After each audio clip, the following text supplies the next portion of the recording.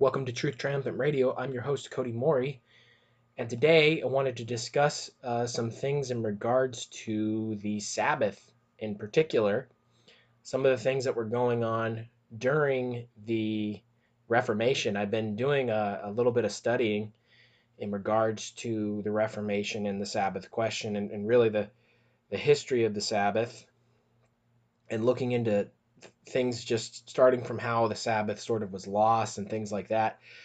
But mostly in regards to, at least for today's program, wanted to discuss some of the things that happened during the Reformation that I found that I think is very, very important, because it seems that the the mistakes that we as human beings feel are little things many times become bigger things later on, or one weakness. It might not be a little weakness. Maybe that's not the way of putting it, but a weakness, an Achilles heel, a point of error that later on doesn't appear to be paid for at the time, but later on people pay dearly for it.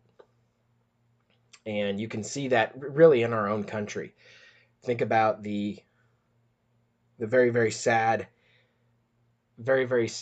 issue with the founders when they were framing the Declaration of Independence. The Lord impressed upon Thomas Jefferson, and whether you believe Thomas Jefferson was a deist, or whether you believe Thomas Jefferson was a God man, or whether you believe he was somewhere in between, it doesn't really matter. When he was penning the Declaration of Independence, one of the five individuals that helped frame it, it was impressed upon those men's hearts. I believe some of the other ones were Roger Sherman, Robert Livingston, John Adams, and I can't remember the last one, but the framers of the Declaration of Independence, there was five total, and they came up to the issue of slavery. And one of the problems that they had with King George III was that Britain openly practiced slavery in some of the colonies, particularly the northern colonies like Massachusetts and New York and some others there. They wanted to outlaw slavery in those particular colonies. And King George III said, no, you can't do that because we practice slavery in Britain and you are one of our colonies, so you can't make a law that goes against what is the common law, if you will, of the land. Well, when they were framing the Declaration of Independence, that was one of the grievances that they put down. And in the original Declaration of Independence, they had a mind to remove slavery from the United States completely, from the colonies and from this new nation that they wanted to form. Every single colony voted to and agreed to remove slavery from their particular colonies, their states, what would become states later, except two. There was only two that refused to do it, and I believe it was South Carolina and Pennsylvania refused to get rid of slavery. And what happened? They had debates. They decided that it wasn't the time, and unfortunately, because of that error, because of that mistake, that horrific mistake, that sin, that iniquity, America is still paying for that transgression right up into this very day. If all of those men, and many of them did listen to the voice of God, but Satan was obviously there too, and that was a kink in their armor, and Satan took advantage of that foothold and made it so bad that it was the states' rights issue and all of this later on with the Civil War, until 500,000 American lives had to pay for the awful, horrible transgression of slavery. And now, right up into this very day, with the issue of slavery and racism and all these things that have happened in the past, there are people that want to completely dismantle America and replace it with socialism and communism because of that sin. So these sins, they come back. They don't just stay. These errors, they're not harmless. These errors, these transgressions, these sins, they don't just stay in the past. Many times these things come back to bite us. And what we're going to talk about today, was Satan's foothold. And it has everything to do with the Sabbath issue.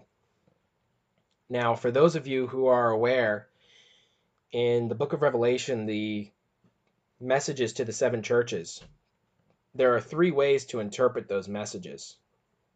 One is that those messages were specific messages for those specific churches at that time, which is true. Also, you can interpret them by seeing that the warnings, the reproofs, and the blessings from God in those messages to the seven churches are actually timeless. They are principles that Christians have to deal with many times in every age, and it's good counsel for all individuals in all times. That's also true. Now, the third way of interpreting those verses is to look at it through church history, that they are actually periods of time.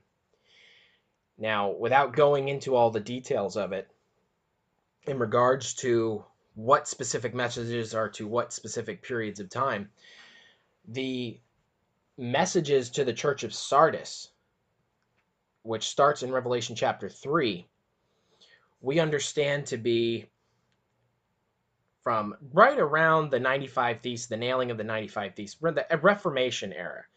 So right around the nailing of the 95 Theses in 1517, all the way through to 1798, and the fall of the Roman Catholic Church, or the deadly wound, if you will. That's the time period of Sardis. And this is what the Lord has to say to that church. It says from Revelation chapter 3, verses 1 through 2, it says, "Unto the angel of the church in Sardis write, These things saith he that hath the seven spirits of God and the seven stars. I know thy works, that thou hast a name, and thou livest and art dead.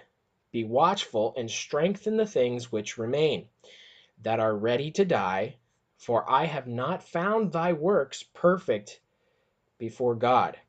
So, with all the wonderful, amazing things that the reformers did, there were obviously some weaknesses there. At least one. Because the Lord says, I have not found thy works perfect before God. And that doesn't mean that the reformers are not going to be in heaven, that they were rediscovering, they were coming out of darkness, they were rediscovering all the wonderful truths and the solas that they gave us, and understanding that the Bible and the Bible alone is the sole authority.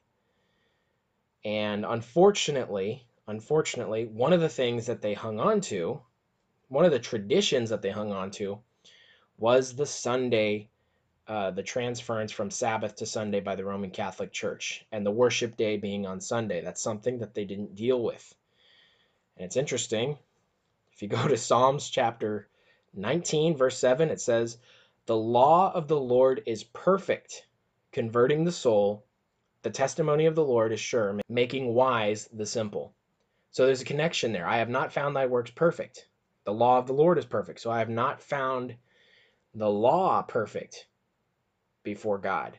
There was an Achilles heel, an error, a weakness, a sin that wasn't dealt with. And it's not because it wasn't brought up. Even with Martin Luther himself, one of his very powerful theological colleagues, his name was Karlstadt. And Karlstadt basically proposed the idea of the Sabbath. He even wrote pamphlets on this around that time, and Luther refused to accept it. And again, I don't think that means that Luther won't be on the sea of glass at the end of all this earth's history, because again, there was so much new information coming out, and the Lord is very patient and merciful towards his children. But nonetheless, it was an error. It was a mistake. There's some things that Luther, in all the great things that the Lord did through this man, there was some mistakes that he hung on to, like consubstantiation. and different things like that. But the Sabbath issue was something that he actually rejected. And that's unfortunate that he did that, because that led to, actually, what that led to was a strengthening of the Roman Catholic position against the idea of sola scriptura, because the idea of it is very sound. However, if you are basically, if you're a hypocrite, if you are saying sola scriptura but you are actually practicing tradition, then your argument becomes very weak, as you could probably understand. Well, that's exactly what happened. There's a very famous debate between Martin Luther and Johann Eck back in 1519. The debate actually lasted, if you can imagine how serious these debates were. This debate actually lasted about 18 days, 17 full days, but I believe it ran into 18 days total. So you can imagine how serious some of these debates were, and it was on different various issues. Got a quote here from Wikipedia on the Leipzig debate in Leipzig, Germany. It says this: the Leipzig debate was a theological disputation originally between Andreas Karlstadt. There's that name again. Remember, Karlstadt is the one who found the Sabbath again and tried to present it to Luther, and they ended up parting ways over this issue. But at this time, they were still together. So this was a theological disputation originally between Andreas Karlstadt, Martin Luther, and Johann Eck. Karlstadt, the dean of the Wittenberg Theological Faculty, felt that he had to defend Luther against Eck's critical commentary on the 95 Thesis, and so challenged Eck, a professor of theology at the University of Ingolstadt, to a public debate concerning the doctrines of free will and grace. Now, before I go on, just a side note here. The University of Ingolstadt became a Jesuit haven later on. Now, the Jesuits weren't created at this time, it's 1519, but became a Jesuit haven later on. And this is where the ideas that led to the French Revolution, this is where they came from, the University of Ingolstadt. And there's actually a history in regards to the Jacobins and what they had to do with the French Revolution, actually written by a Jesuit, interestingly enough, pinpointing that it was the University of Ingolstadt that led to the ideas of socialism, communism, liberty, equality, fraternity, and all that romantic language that actually ended up leading to a lot of bloodshed, all ties back into the University of Ingolstadt. And also an interesting note on that university is where Mary Shelley's Frankenstein, where the Dr. Frankenstein, he goes and he learns all of the ideas that he gets, where he is inspired to create a man. So where he's inspired to basically play God and create a man, and what happens, he creates this man and gives life to him, and the man is actually a monster. And there are many individuals over the years that have connected Frankenstein, Dr. Frankenstein, and his monster to as an allegory of the French Revolution. So just a side note there, but let's continue on. And this is from Wikipedia on the Leipzig debate. That's what the article is titled, the Leipzig debate. It says this: the Leipzig debate took place in June and July 1519 at Plassenburg Castle in Leipzig, Germany. Its purpose was to discuss Martin Luther's teachings, and was initiated and conducted in the presence of George, Duke of Saxony, an opponent of Luther. Eck, considered the master debater in Germany, was concerned about clerical abuses, but his life's work had been dedicated to the defense of the Catholic teachings and combating heresy. Eck invited Luther to join the debate. And when Luther arrived in July, he and Eck expanded the terms of the debate to include matters such as the existence of purgatory, the sale of indulgences, the need for the need for and methods of penance, and the legitimacy of the papacy. Eck's debating skills led to Luther's open admission of heresy to avoid being defeated. Luther declared that sola scriptura, Scripture alone, was the basis of Christian belief and that the Pope had no power as he was not mentioned in the Bible. Luther condemned the sale of indulgences to the laity to reduce their time in purgatory, as there was no mention of purgatory in the Bible. Also, Luther held position on burning heretics during the debate. It was in reference to John Huss, was later summarized as Hereticos cumburi est contra valententum spiritus. It is contrary to the spirit to burn heretics, as one of the statements specifically censored in Exsurge Domine.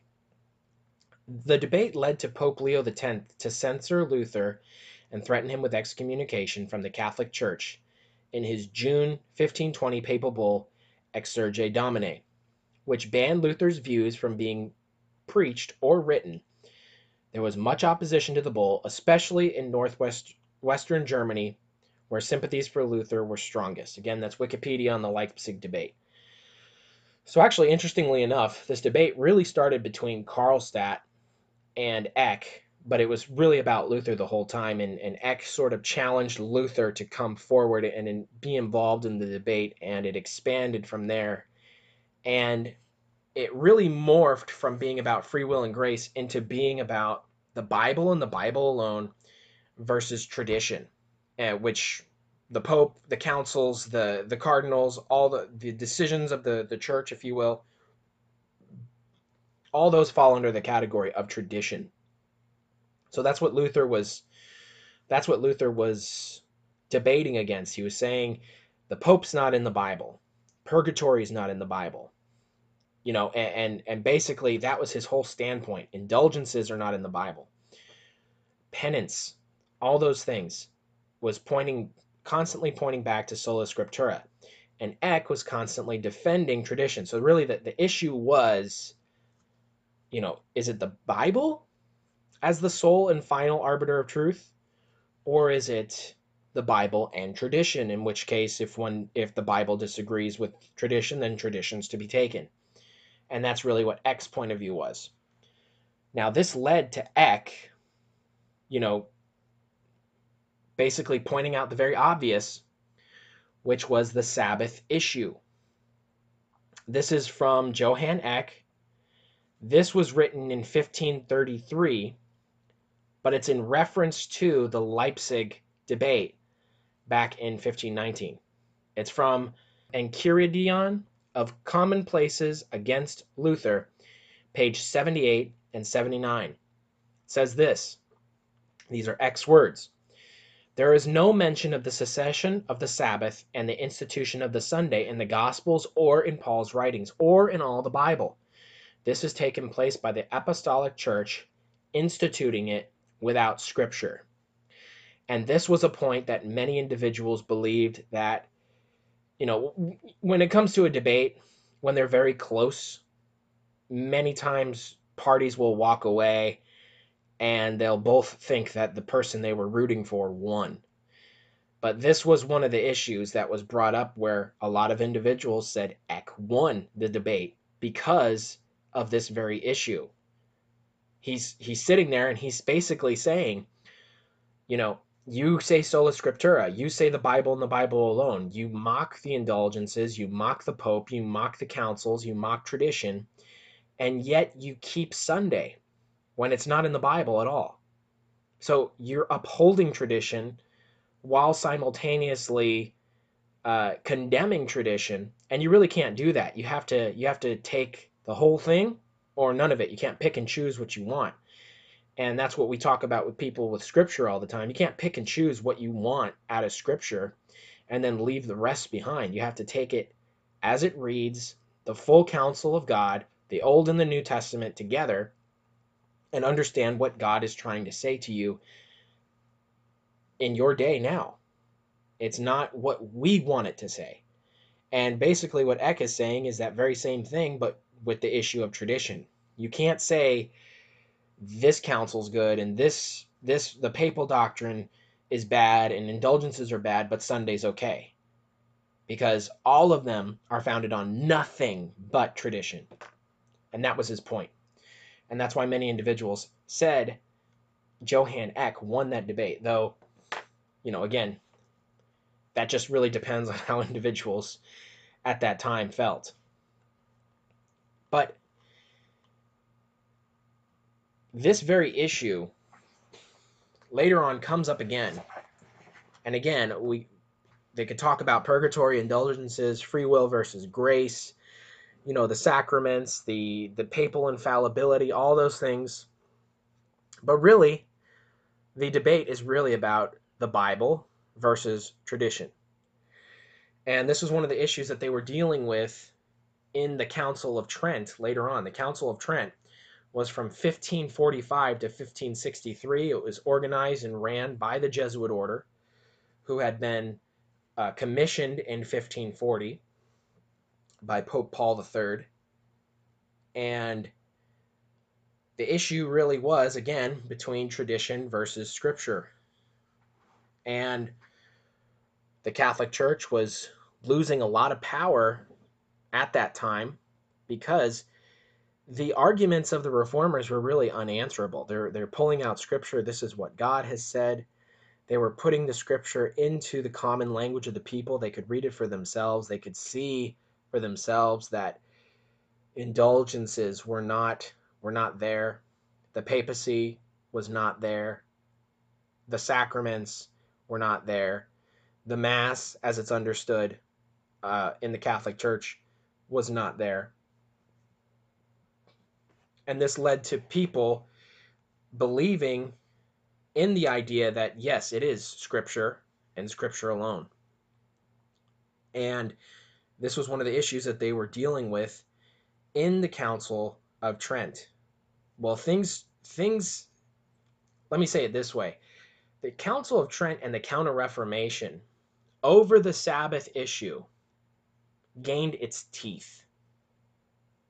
And what do I mean by that? I mean, the Catholic churches had no argument against the idea of sola scriptura. They had no power against what God was saying in his scripture versus their traditions, their councils, and their supposed infallibility. But this changed again, once again, because of that Achilles heel, because of that error, because of that transgression of Sunday worship. And the reformers not following through, not continuing the Reformation and continuing to uncover truth and getting back to the Bible Sabbath. There was a speech given by Cardinal Gaspar del Fosso on January 18th, 1562. This was during the very end of the Council of Trent, and this is what he said. The Protestants claim to stand upon the written word only. They profess to hold the Scriptures alone as the standard of faith. They justify their revolt by the plea that the Church has apostatized from the written word and follows tradition. Now the Protestants claim that they stand upon the written word alone is not true. Their profession of holding the Scriptures alone as the standard of faith is false. The written word explicitly enjoins the observance of the seventh day as the Sabbath. They do not observe the seventh day, but reject it. If they truly held the Scriptures alone as the standard, they would be observing the seventh day as it is enjoined in the Scripture throughout. Yet they only reject the observance of the Sabbath as enjoined in the written word, but they have adopted and do practice the observance of Sunday, for which they have only the tradition of the Church. That's from the Archbishop of Reggio's address in the 17th session of Council of Trent, January 18th, 1562, in Mansi, SC, volume 33, columns 529 and 530. And this is also quoted in J.H. Holtzman, page 263, published in Ludwigsburg, Germany in 1859. And there's another quote here from J.H. Holtzman, and that book by him is called Canon and Tradition, page 263. It says, in the last opening of the 18th of January 1562, their last scruple was set aside. The Archbishop of Reggio, and that's Gaspar del Fosso, made a speech in which he openly declared that tradition stood above the Scripture. The authority of the Church had changed the Sabbath into Sunday, not by the command of Christ, but by its own authority. With this act, the last illusion was destroyed, and it was declared that tradition does not signify antiquity, but continual inspiration. So, folks, who knows? Who knows what kind of world we could be living in today if the reformers had followed through? And I'm not trying to beat up on them. I think they were greater men than I ever could hope to be, because they put their necks on the line for the Lord. But there doesn't mean there wasn't issues there. And unfortunately, this issue of Sabbath and Sunday, right there in the Council of Trent, it gave the Counter-Reformation a foundation. It gave the Catholic Church a foothold. Again, it was that kink in the armor where Satan gained his foothold and eventually took control. And that's why Protestantism today is in shambles, and in many ways is in the lap of Rome today. And it's very sad. It's very sad that just like the founders of the Declaration of Independence and the United States of America had that one issue, that one fatal flaw, that one mistake, that one sin, the reformers had a similar issue. And who knows what kind of world we could be living in.